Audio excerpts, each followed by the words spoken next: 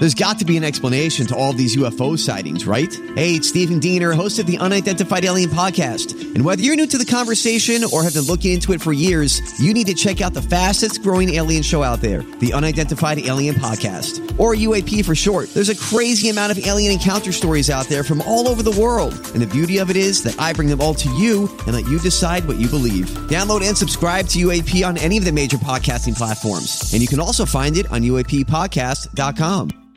Sherman and Tingle in the morning. Tingle, when you talk to your kids, I know you have one that's in college, so you don't really talk to them all that much right now, but you have one at home still. When you talk to them, is there like on occasion where you actually have the feeling that they were listening to advice that you gave them? No. No? Okay, great. No. Well, that doesn't give me any hope then, I guess. No, I have to, with my oldest daughter, who's working right now, she's making pretty good money.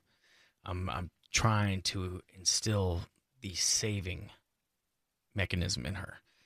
Said, just give me $100 every 2 weeks. She makes a lot of money. Yeah. Give me $100 every 2 weeks. Let me just put it away.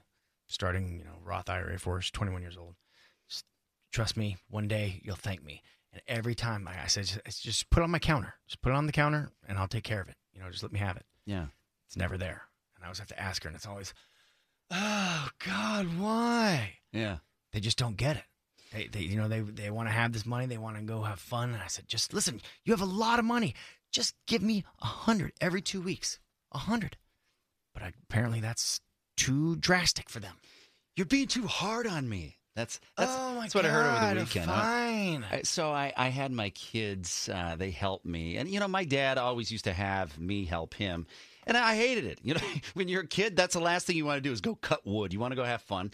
But, there's things you pick up on, like work ethic and doing things right. So I'm trying to instill them in these kids because they're very lucky. I know that sounds so cliche. You didn't have it as hard as me. But in reality, they really don't because they don't have to cut the yard or anything like that. And that's my issue because I don't want to store a tractor or a lawnmower in my garage because we have limited space, so we have somebody cut it for us. So there's like things like that where they don't have to do. So when I ask them to do something, I want them to do it as well as they possibly can because I know when you're younger, that's when you have to instill that. You have to have that bred into you because by the time you're 20, you don't have those little things like the drive to make you want to do the best that you can. It's not going to happen. And I think you see it a lot these days with so many, wherever you may be working.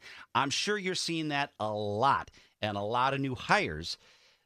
Things that are just expected, like I did one thing right. I should get a promotion. I'm like, no, it doesn't work that way. Anyway, my point is we're digging out hostas of all things, plants out the side of my house over the weekend. And I'm digging, and my youngest, he's actually getting in there, picking stuff up. And my oldest, he's just staring. I go, dude, bust ass. Get in there and do it. I'd rather be on TikTok. He's just standing. He's like, I didn't know what you wanted me to do. I go, listen, you can see things that need to be done. The people that can recognize that, the people that are going to do the job without you having to tell them to do the job, those are the people that make it further in life no matter where you are, whatever you're doing. I go, you have to bust ass. So that is my mantra of busting ass. I'm like, just don't stand there, mope around, look around at things. Mr. Beast doesn't have to pick plants. Exactly. And I go, do you really think that I'm being too hard on you? He goes, yeah. I go, man, you have no idea. I go, and this sounds very cliche too. You go, you think I'm hard. Wait till the world finds you in 4 years because he's 14. I go, you think that's so far away. It is not far away at all. And you think I'm rough. And then I go through, I try to turn this into like a Mike Brady moment that I'm having a Brady bunch. I'm like, listen, this is how it was. And I said to him, I brought up, actually, you and I passed when we were at the other radio station across the way. I go, do you think the world was fair when I got let go from a radio station when we didn't do anything wrong? It was a company that came in, purchased the radio station, fired us all. I have a 1-year-old. We lose our house. Do you think that was fair? Mm-hmm. No. I go, the faster you get that in your head, the better off you're going to be. And I go, it should be a common thing that people just bust ass and want to work hard and do their job and do it to the best of their ability. I go, it is not common. You would not believe on how uncommon that is. And I go, if you do that, you will be a standout. I go, these are the keys to the kingdom. This is all you have to do in this day, because it used to be more common than it is now.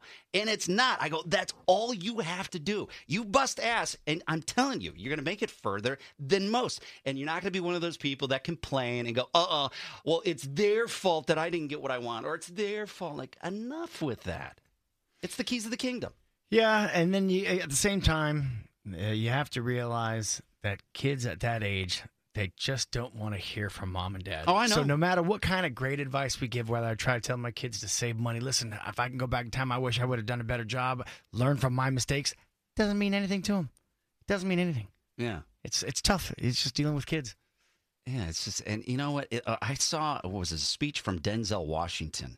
Oh, he's the man. He's such a great speaker. He's fantastic. And he was doing a speech right before, I think it was a graduation class. And he talks about failure, because that's another thing, too, with kids. Like, they just assume because they see something on YouTube, they think that they should just be awesome at everything immediately. My son will get so angry.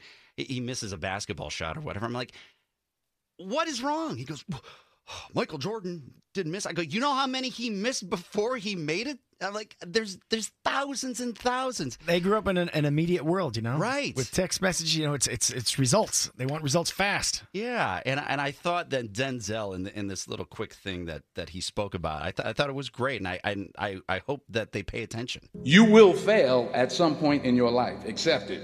You will lose. You will embarrass yourself. You will suck at something. There's no doubt about it. I'm telling you, embrace it, because it's inevitable. If you don't fail, you're not even trying. I'll say it again. If you don't fail, you're not even trying. My wife told me this great expression.